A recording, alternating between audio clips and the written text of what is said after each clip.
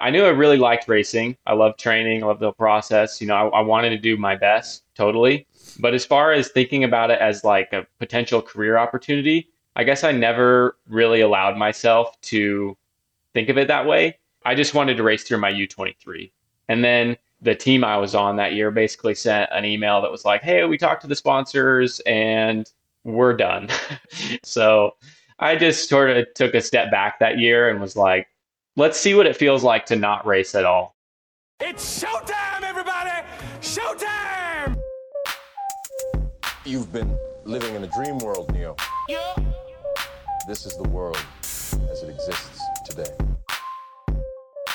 Life moves pretty fast. You don't stop and look around once in a while, you could miss it. Listen, we talking about practice. Hey, Pete, on the dude's run. Donnie, you're out of your element. I see. You think this has nothing to do with you. Don't ever trash talk Black Jesus. This is the Adventure Stash with Pace and McKelvin. Hey everybody, welcome back to the show. We have another long form interview today, kind of a traditional Adventure Stash episode. I have really enjoyed the recap episodes and producing those and putting all the pieces together for those the last handful of months. But to be honest, these long form, more intimate, almost like heart-to-heart conversations are really what got me hooked on this project to begin with and helped me fall in love with podcasting and has kept me excited to record each and every week since then. There's just something really special about, getting to know someone over the course of an hour and almost feeling like you get to walk in their shoes for a period of time. And a big thank you to Zach for giving us that time and opening up a bit about what it's like to be one of the fastest guys with a full-time job. Zach works 8 to 5. And despite that was 6th at the Leadville 100 a few weeks ago, was top 10 at Unbound. Is just a really thoughtful young guy, and I really enjoyed getting to know him a little bit more. The way I got to know him best, or the extent to which I knew him before this, was mostly characterized by the pretty gnarly battle we had a couple weeks ago at Steamboat Gravel. We almost went to the line together. So it's good to get to know him in a setting different than that. And hope you enjoy this episode. Before I thank this week's episode sponsor and we dive into the episode, a couple quick announcements that might be of interest to y'all. Sock Guy sent us a bunch of pretty sweet socks. They're sort of like a lavender purple color. They have the Stash House Productions logo on them, and we need to give them away. And we're going to do that in a pretty fun way, I think. We're going to have some trivia on the Adventure Stash Instagram every week. Basically, the way it's going to work is we will post 3 different stories.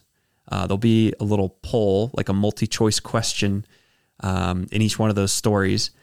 And basically we'll have 2 questions relating to the most recent episode, and then a third question that could be about any episode in the recent past. And basically for every question that you answer correctly, it's 1 entry.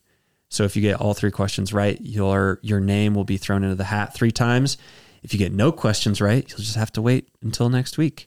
But there's no strings attached. We'll pay for shipping. We'll have to look into how much shipping, would run globally, but certainly within the States, we will cover shipping.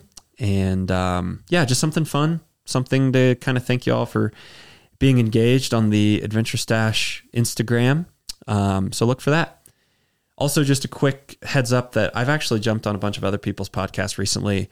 Usually I don't make the time to get on other people's podcasts because we're so busy making this one happen. But over the last few months, I've jumped on the Bikes or Death podcast, the Bikes and Big Ideas podcast. There's a new fun one called Nick's Vancast that I did back in April. And then just today, actually, I jumped on the Out of Bounds podcast, which is part of the Out of Collective. And I think that'll be up in the next week or 2. So if you want to hear from me on someone else's podcast, you can go check those out. Lastly, a big thank you to Salt Stick for supporting today's episode. Fast chews are a really cool idea and something that I rely on for long rides and races. They're electrolytes that have been growing in the cycling world over the past couple of years, and for really good reason. They're chewable electrolyte tablets. They're almost like sweet tarts, but for hydration. You can chew them up and they're absorbed in the mouth, which is up to 4 times faster than absorbing through the gut.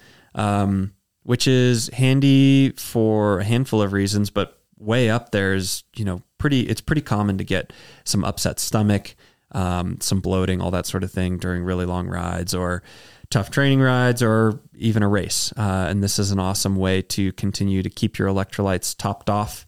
If that happens, you can get some fast chews at Amazon, REI, saltstick.com, local bike shop. They come in 7 awesome different flavors, including lemon lime, mixed berry, and tropical mango.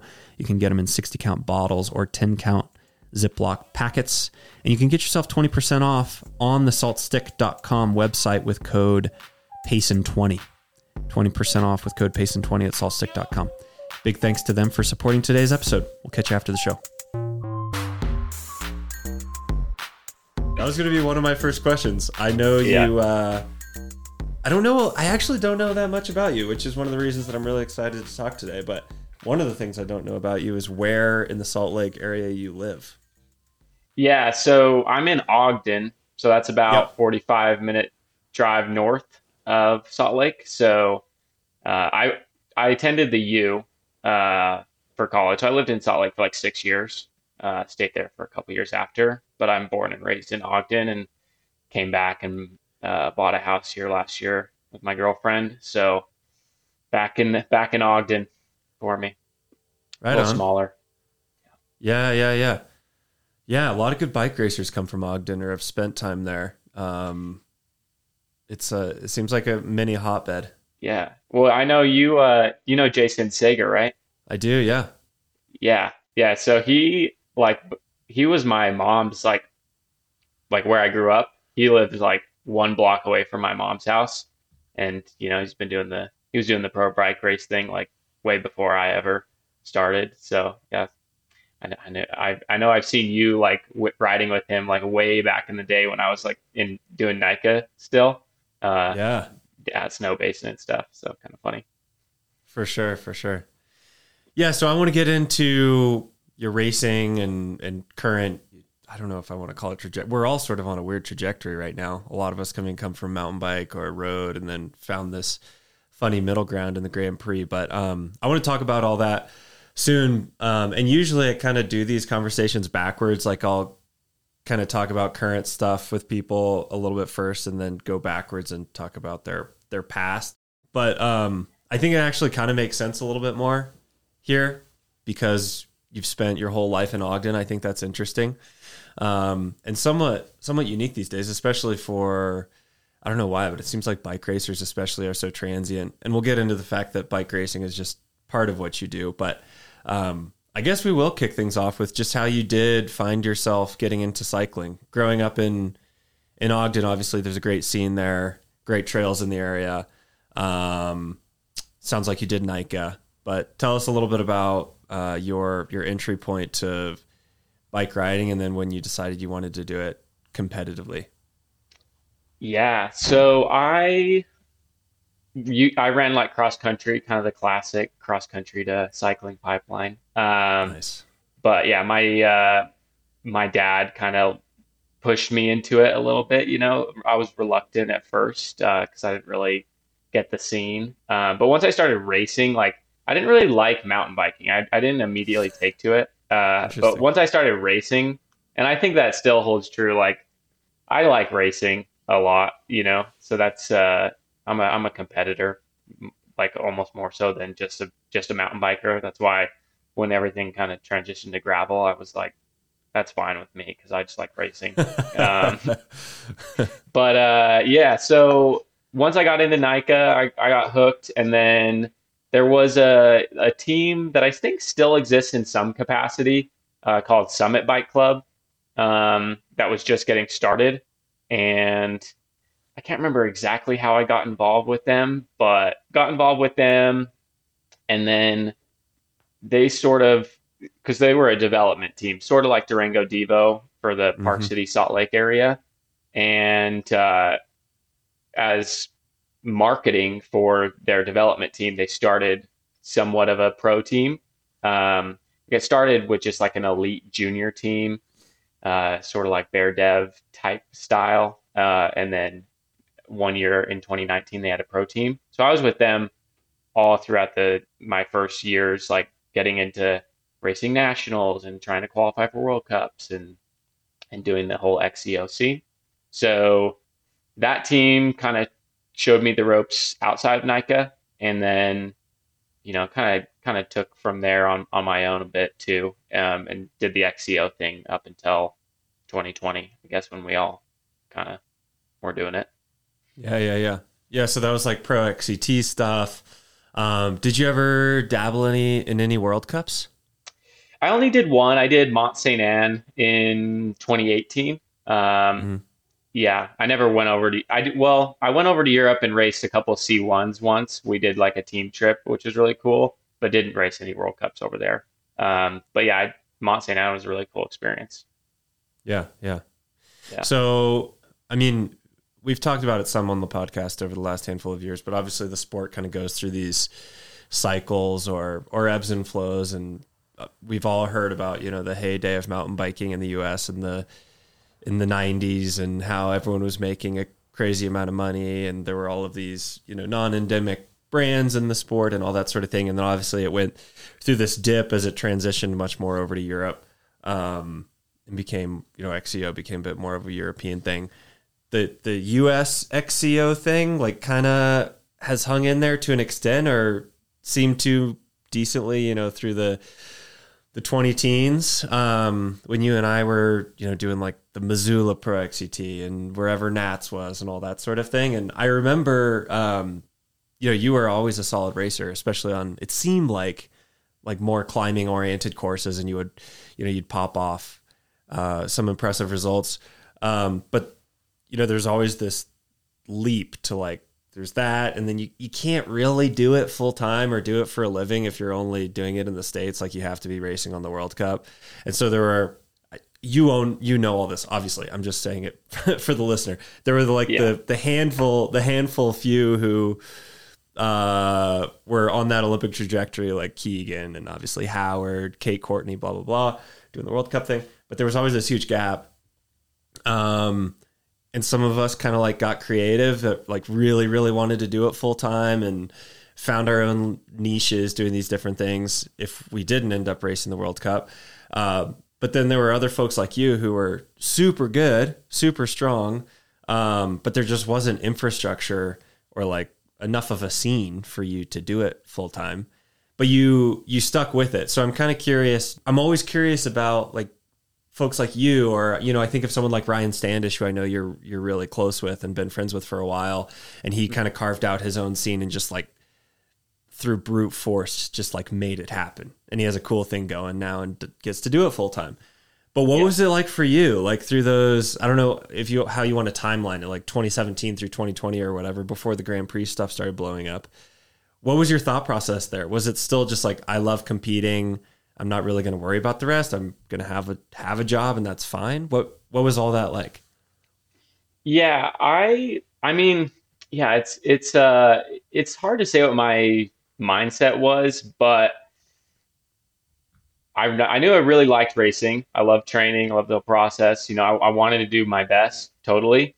But as far as thinking about it as like professional, like a potential career opportunity, I guess I never really allowed myself to think of it that way, because I kind of ask a few folks who maybe like are like some older pros who kind of saw that transition from like the 90s and out of it, or people who were faster than I thought I could ever be, who weren't really making a living out of it still.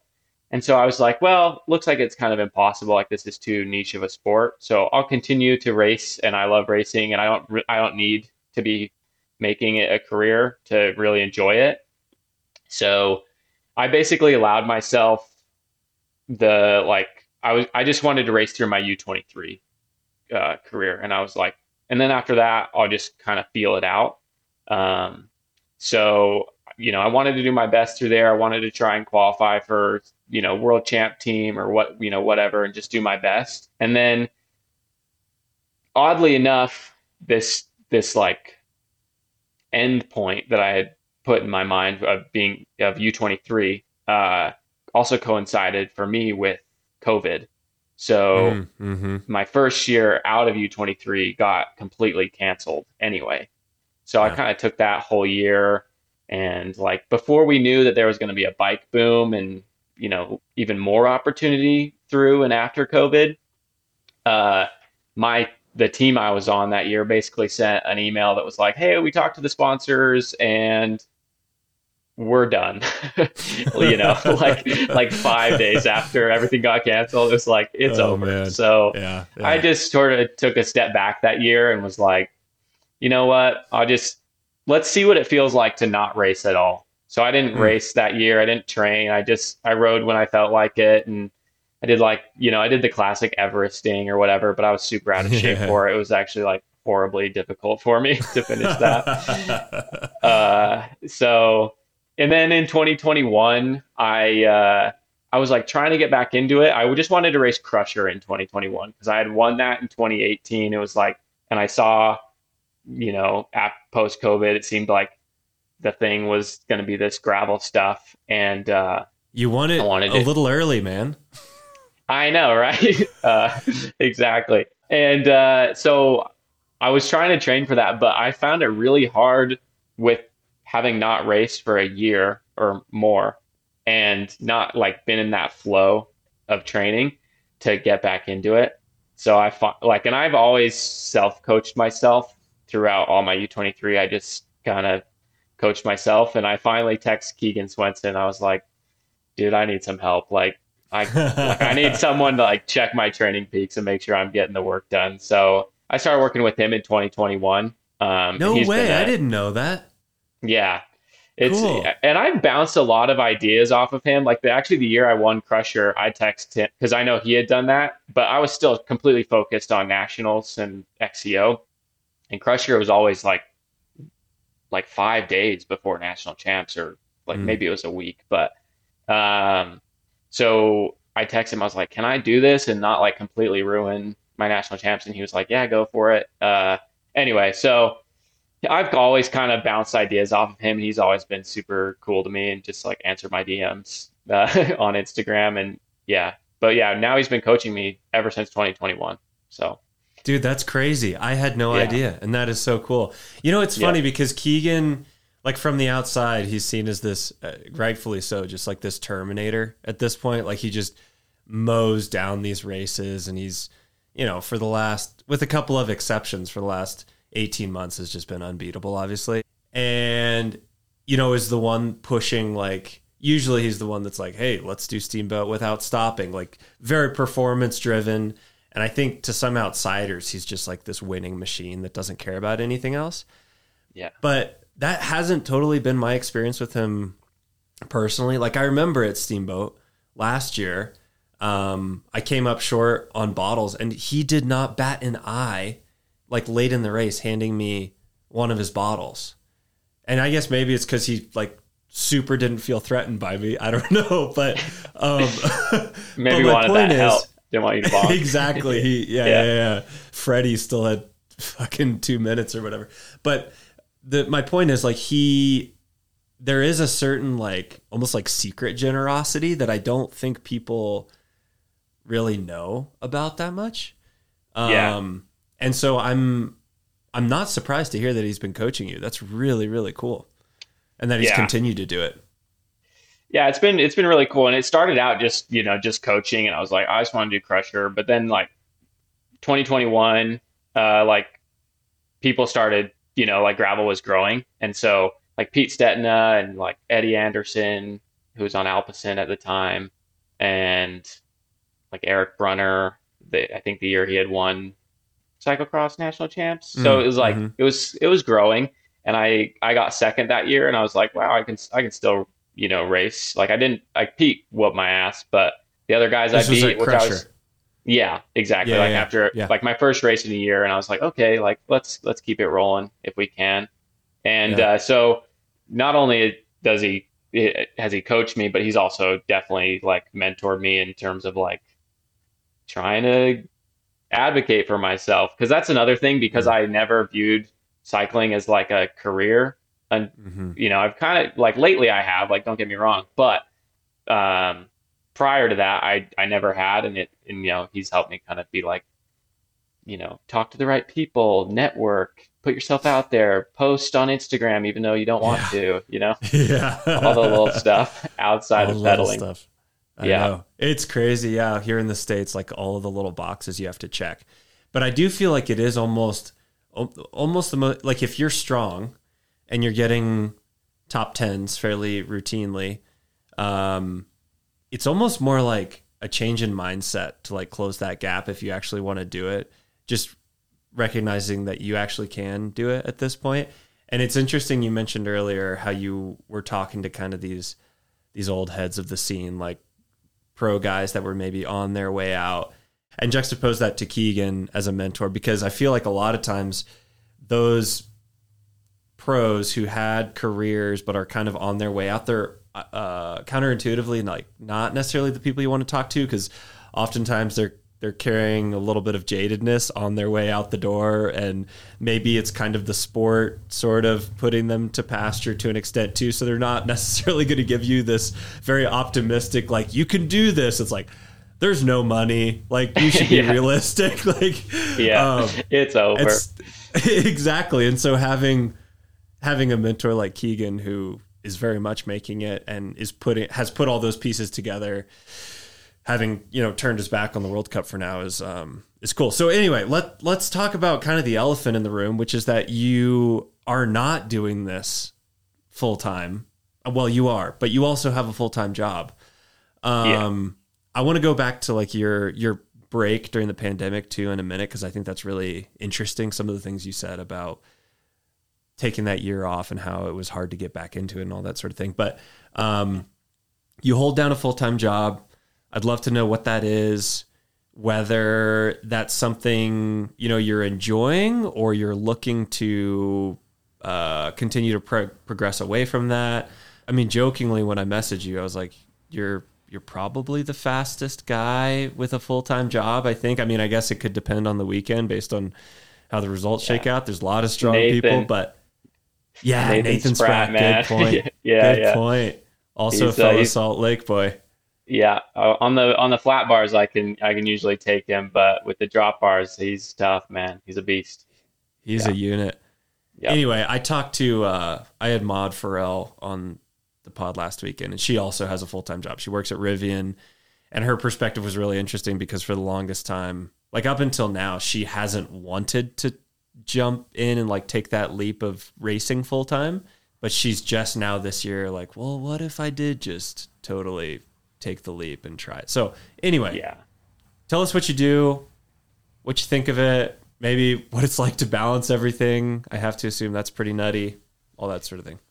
Yeah. So, I mean, luckily, as far as full-time job goes, I've got a pretty good one for cycling. I work for Specialized. So they've got an office here in Salt Lake, and they call it retail care. So I just help any odds and end questions that our shops have. It's mostly e-bikes, I'll be honest. So e-bike troubleshooting, but just kind of anything like order help, everything outside of basically sales. That's my role. So for a while, we had territories. So I had like Colorado, Arizona, New Mexico, which was cool because, I mean, outside of just having Utah, like that's, really close, and like MBS Durango is like one of my great shops. They're really awesome. And I talk to Nick and Darian and Kieran all the time. So, that's cool. Yeah. So it's cool to kind of like cultivate a little relationship. I mean, it's over email, so it's like, it's as good a relationship as you can have, but it's still fun. And I really I worked all through college. I worked full time at a bike shop, or at least as full time as I could. But so I love tinkering on bikes. I'm my own mechanic. I really like that side of cycling too. So it's easy for me in terms of like stress and whatnot. Like I just like talking about bikes all day. But it is rigid. So like I need to be available on the phone, email, whatever, 8 to 5, Monday through Friday. Like, no, Wow. there's no like, oh, I don't have a meeting, I'll go ride in the middle of the day. Like it's, you're solid, you're set. So kind of max out at like 2 hours after work, and then you got to get your volume in on the weekends, kind of thing. Which isn't too bad in the summer because sun sets at like 9, and you can actually get like maybe 3-4 hour ride in the weekday Yeah. on the weekdays after work. But in the winter is kind of where it's hard. It's like you're Zwifting for sure because it's dark before you get off work. Yeah. Yeah, I mean, like I said, working at a bike company as far as full-time job goes for balancing bike racing, it's pretty good. You're around it. I have really good coworkers who are awesome ride partners. I will say like the ride culture at specifically Specialized Salt Lake is awesome. Like everyone rides every day. There's always an opportunity to get a big group going pretty much anytime you want with your coworkers. So it's a good culture. I think like, especially coming from the bike shop, you can get a little jaded with bikes being around them all day. But that's not the case at our office. So it's pretty fun.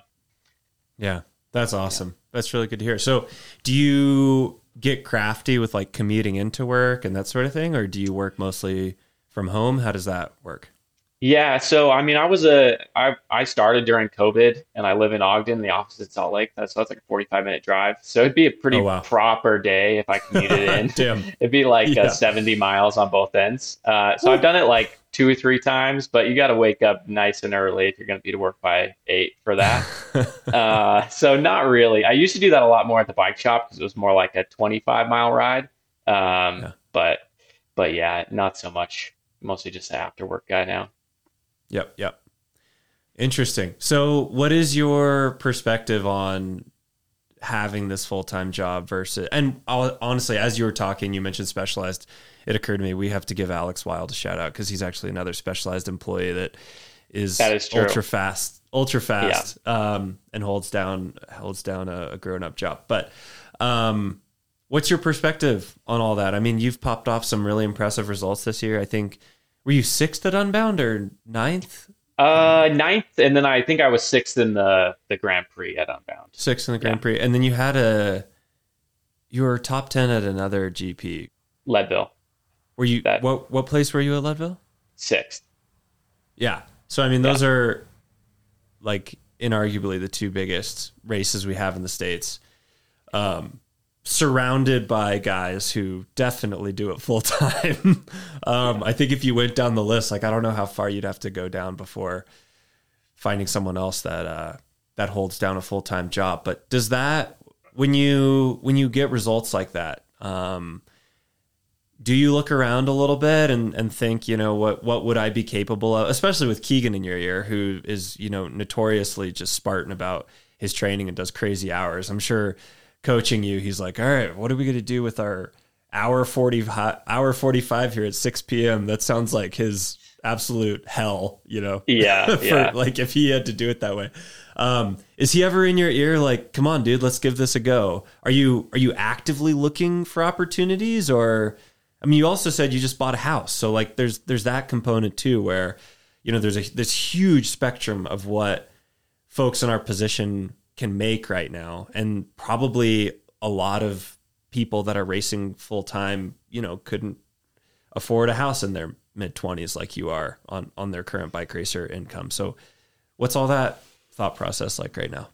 Yeah, I mean, it's like it's a blessing and a curse a little bit, where the stability is nice for sure, of just like having a consistent paycheck.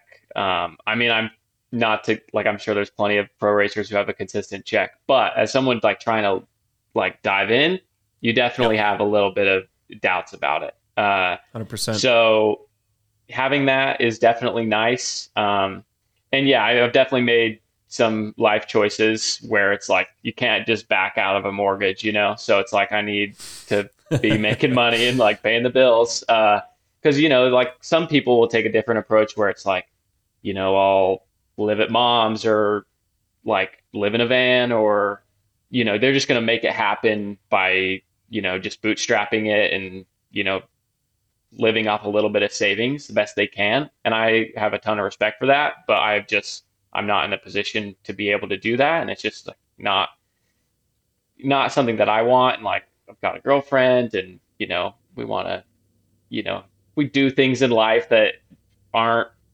necessarily in line with kind of going the bare minimum route. So basically, if I'm going to jump to the full-time thing, like it's got to be like a pretty seamless transition for me.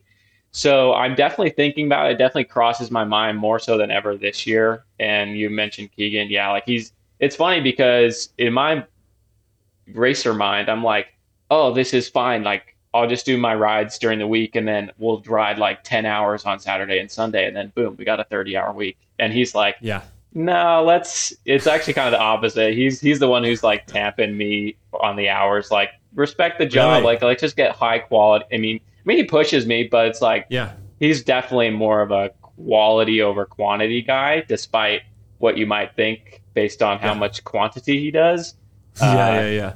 There's also like a very, rigid, like it's, hit the high quality sessions for sure.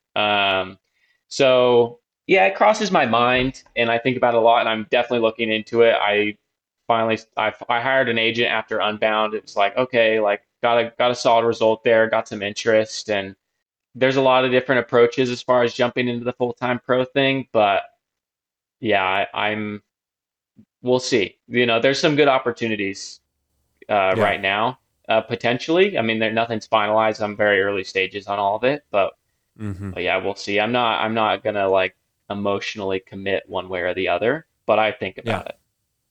That's cool, man. Yeah. Yeah. Yeah, it's such a weird time because I feel like as an example, like last weekend, when was Steamboat? We almost ended up going to the line together. And yeah, I mean, in your shoes, like it has to cross your mind, like here's this guy who does this full time and has, these different things he's doing. And I feel like a lot of times it's sort of just timing, like you make one decision to go to one event like 7 years ago and it just like ever so slightly changes the trajectory of what you're doing. Or even from a more like present standpoint, like I just think about some of the conversations I have in the industry now and the willingness of brands to just be like, who do we spend money on? Like the gravel scene is exploding so hard. Like I'll have conversations with this brand or the other and they'll be like, what do you think of this rider? Do you think it would be worth signing them? How much do you think would be required to sign them? And I'm like, really? You're like just going to throw money at that rider? Look at these 3 others that are, consistently in the result sheet above. And that's totally new. Like I think going back to the 20 teens and the Pro XCT and I wasn't living in a van, but I was definitely doing that like bootstrap thing, just trying to make it. And you're just fighting for every dollar. And it's so different now where brands are almost just like, someone in the Grand Prix, like take our money. Like we want more representation in the Grand Prix field. And it is interesting to me how there are these riders, like whether it's you or Nathan Spratt or someone else who, it's almost like just like you haven't ended up in the right room per se, at the right time, because the opportunities are there, dude, like hugely, especially for someone that's popping off results like you are. And so the fact that you just mentioned that you hired an agent is super exciting because that's like kind of, they just like find the room, like rather than you just having to like end up in the right room at the right time to align. They do that work for you. So that's super cool. And really good to hear. If you do end up pursuing something like that, do you think you would try to maintain some sort of part-time position with Specialized? Like what's that work relationship like? Because I think Alex did something like that for a period of time. Maybe he still does, where he had quite a bit of flexibility and all that sort of thing. Yeah, I'm not sure what that would look like. I haven't brought that up with them. For sure, it would make the transition a lot easier. I think what I do could lend itself to, some part-time work. There's, there's the question of like fairness, I guess. I think that comes up where it's Mm. like, I've got 10 other people on my team who do the same thing I do. And, they're just here to work full time and do the whole thing. And to be the one guy on there part time, it's like, I don't know how that works. So it would be a conversation worth having. But, I'm going to wait until we've got something on paper that's like, okay, I got this much money from this sponsor. It's not quite enough to quit. And if part-time makes sense, then, yeah, I'll definitely push for that. Yeah.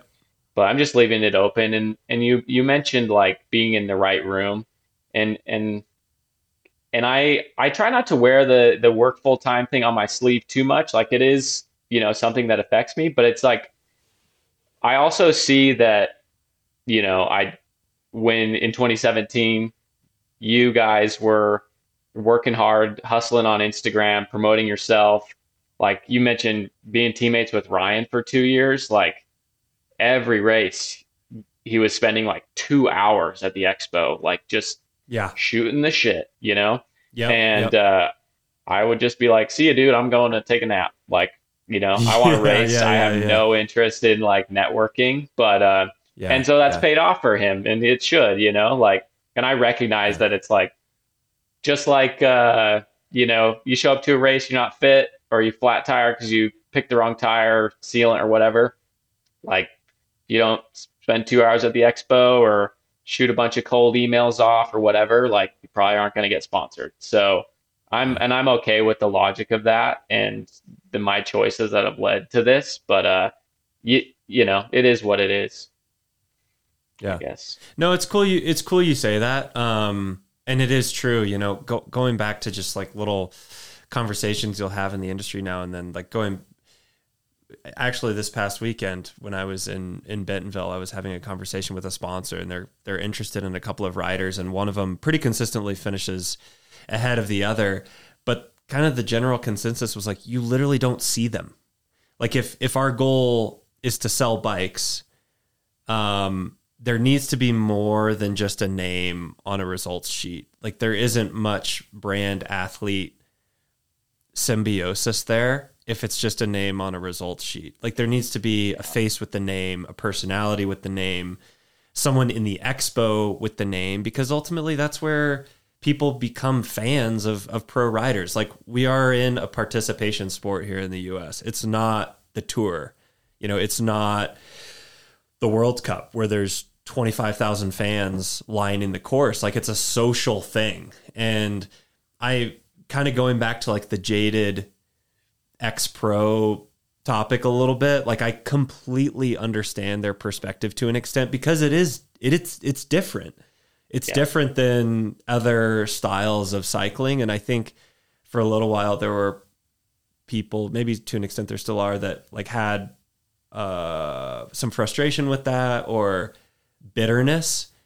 But it's what we have, and what we have is freaking awesome right now. Yeah. And I think the fact that it's different is okay, because the alternative is that there isn't a professional racing scene.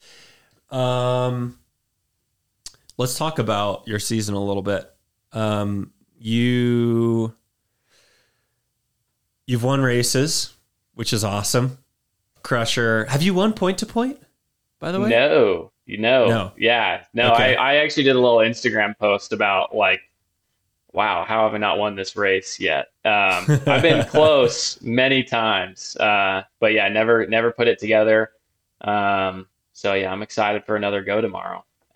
Yeah. But yeah, I've like missed it. Like in 2018, I was, I was pretty young at the time, and like Jeff Kabush showed up, Ben Sontag, like all these heroes of mine.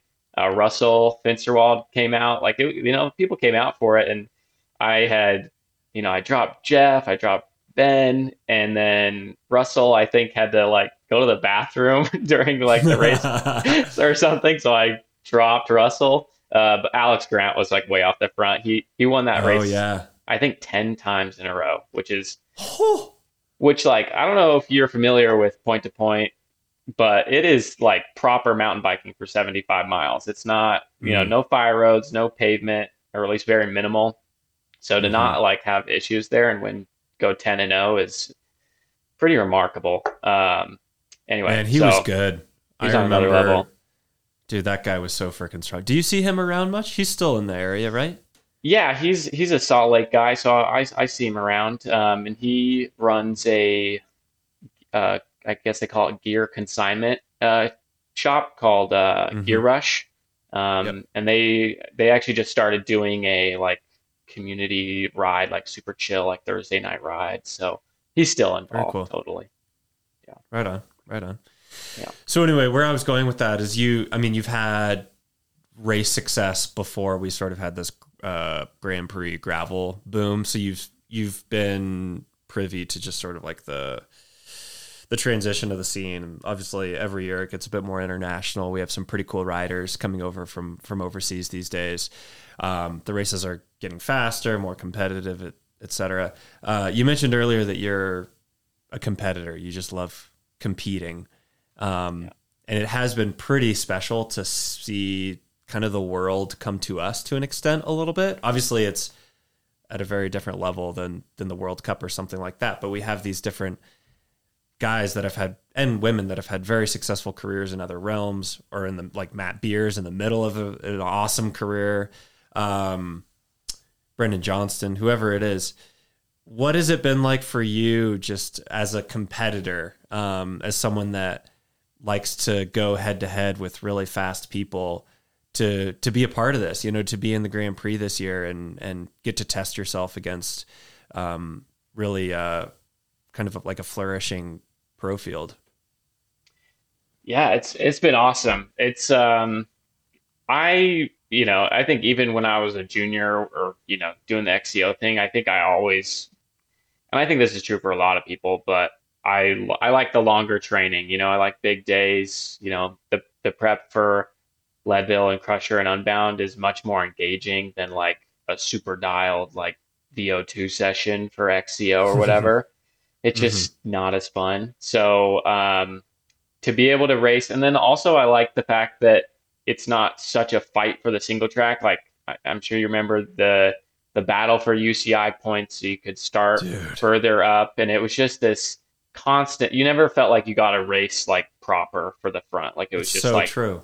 The top 10 is gone. Like find what you can, pick up the scraps. And that was just not my thing. And like, if you got sick and your UCI points expire, like it just the timing of it, I wasn't a huge fan. Whereas these races allow you to like, you've got room. I mean, it's hectic, don't get me wrong, but like you can move up, you can be there if you've got the legs. So I really like that, and it's pretty fun. And I also like the slow burn aspect too, where even if you're not as fit as Keegan, or whoever, you get a race at the front for several hours potentially if you're on a good day, and it allows you to kind of find your legs throughout the day and not have to, the race isn't over before it starts. So I really like that, and you get to see these guys that you respect and look up to up close. It's really cool. Yeah, no, it's so true. It is really interesting how the races develop, and I don't miss that rat race of like, can I move up from the 7th row to a top 20 somehow, to like the absolutely perfect race that you would have to have in a competitive XCO, whether it's a World Cup or Sea Otter or whatever, was just unreal. And then you like trying to carve out a career from that, from like having an insane ride where you finish 17th. It's like, how are you? It was just not a great setup or very motivating. And to have these events now where like, just as an example, going back to Steamboat last weekend, you and I ended up together. And there was like all of these weird things that had to happen for us to end up in that last little thing with Finn at the end, where like, I went in the early break, had to survive the second half of the race. I think you crashed. You slid out, right? Yeah, I was with the Pete, Lachlan, Rob Britton, and Finn group, and then like I don't know if you saw where Adam Roberts crashed. I crashed the very next corner, just like some kitty litter on that pavement, and and I was like, oh yeah, I'm gonna get some momentum because I knew that hill was coming, that paved hill, and I just took it way too hot, just ate crap, and then Finn, I was like trying to catch up to him because I think he ended up getting dropped on that climb, and then he stopped in that next aid station. I had no idea, so I ended up just zipping right past him. So I ended up being solo that whole time when I was like trying to chase Finn so I could have someone to work with, but. Yeah, then you guys ended up coming up behind. I was like, where the hell did he go? That's funny. Yeah, but I mean, point being, like, there were so many weird dynamics for us to have that little, like, 3-person battle at the end where, you know, like we just mentioned, our two scenarios, and then Finn was, like, rolled the dice on tires and, you know, had amazing tires for, like, the fast climbs, but definitely struggled on that last double track, and we had this fun sort of like tactical situation at the end where we're trying to hold them off when we're both like totally on our hands and knees after 6 hours of racing. Like, it's just so different than an XCO where like you put one foot wrong, you have one thing go wrong, and it's day over. And it's just, to me, it's this amazing like in between of adventure mixed with really, you know, tough racing and competition. So anyway, I totally echo you there. All right. Before we get you out of here, last thing I wanted to touch on was what you did with your 2020 when you decided to step away from the sport a little bit. Like how did you fill your time? In general, do you have time for interests outside of racing and work, or did you just like pick up some weird hobby in 2020? Yeah, I mean, I still rode just like super inconsistently. It'd be like, oh, I wouldn't ride like Monday through Friday, and then Saturday I would like try to get like I would try to bag like the 3 peaks in Ogden or something. It'd be like 17,000 feet of climbing day, and then I'd take a complete week off because I was shelled, you know, just like stuff like that. But I just worked a ton too because I was at the shop, and then we had this unexpected bike boom, and we were just selling the crap out of bikes. And we've got, you know, it's like, I can't remember the numbers, but say we'd sell like 10 high end, you know, Yeti, Santa Cruz, whatever builds in a week, you know, we're selling 100 now. And there's just like not enough people who can do a frame build. So there was just kind of unlimited work. And so you go for the overtime. Yeah. Like, there was definitely a period there where I was working like 70-hour weeks, just like trying to make money. And there was no racing. I wasn't really concerned about the training, and I was just like, cool, like let's just work a ton. So I worked a lot, and I hate to admit it, but I did get an Xbox and got a little addicted to Call of Duty Warzone.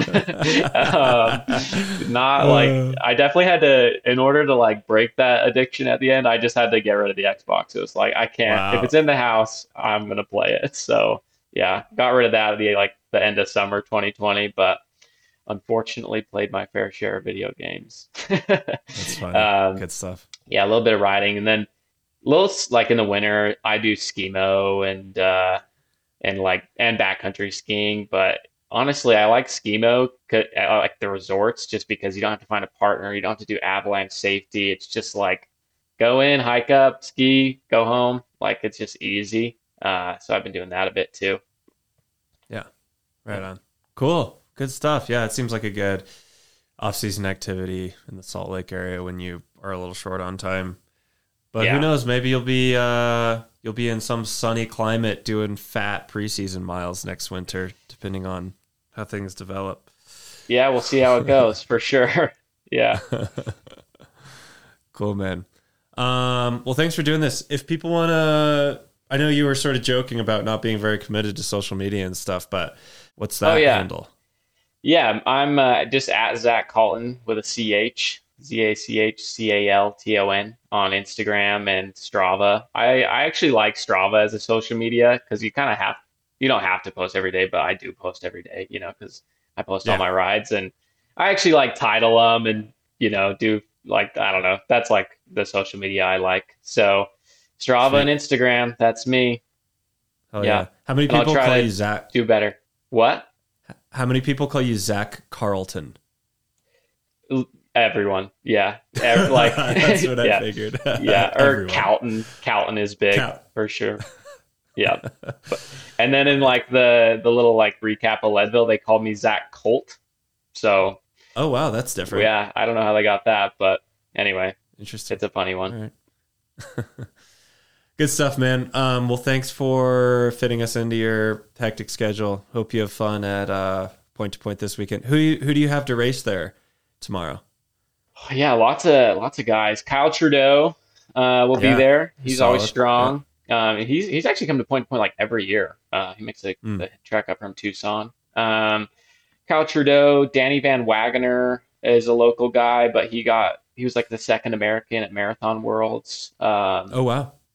And his teammate Roger Arnell, Anders Johnson, who is fresh off a individual pursuit national title. Oh, wow. That's different.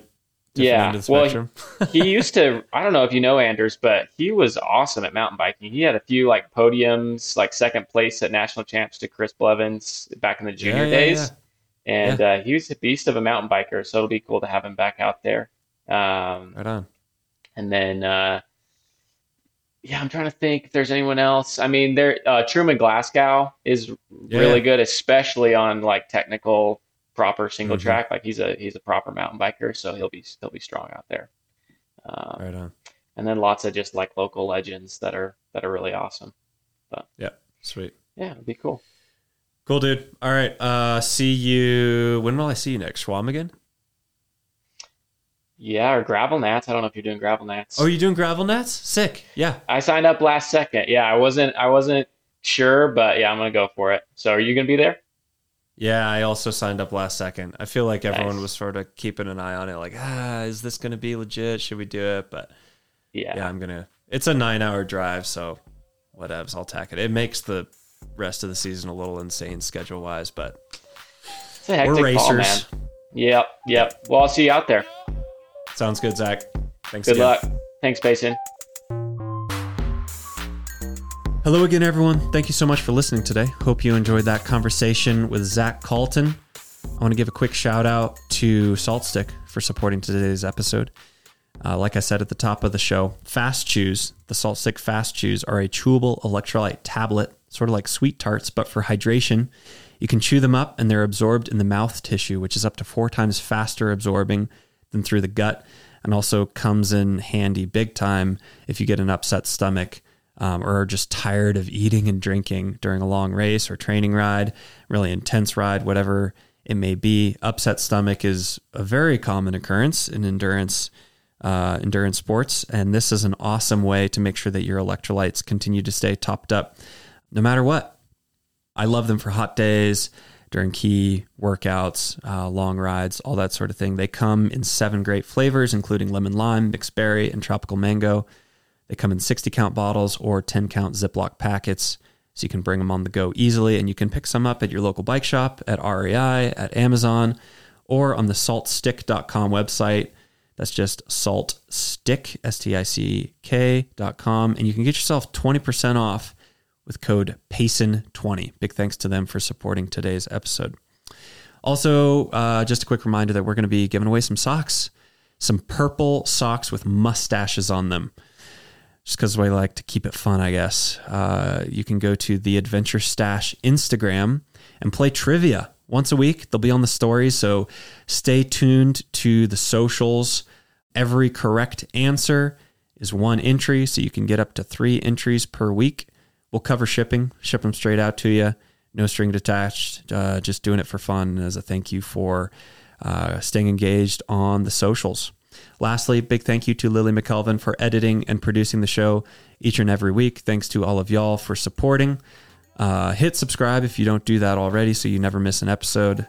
They come out quick and fast, 1 a week. Haven't missed a week yet.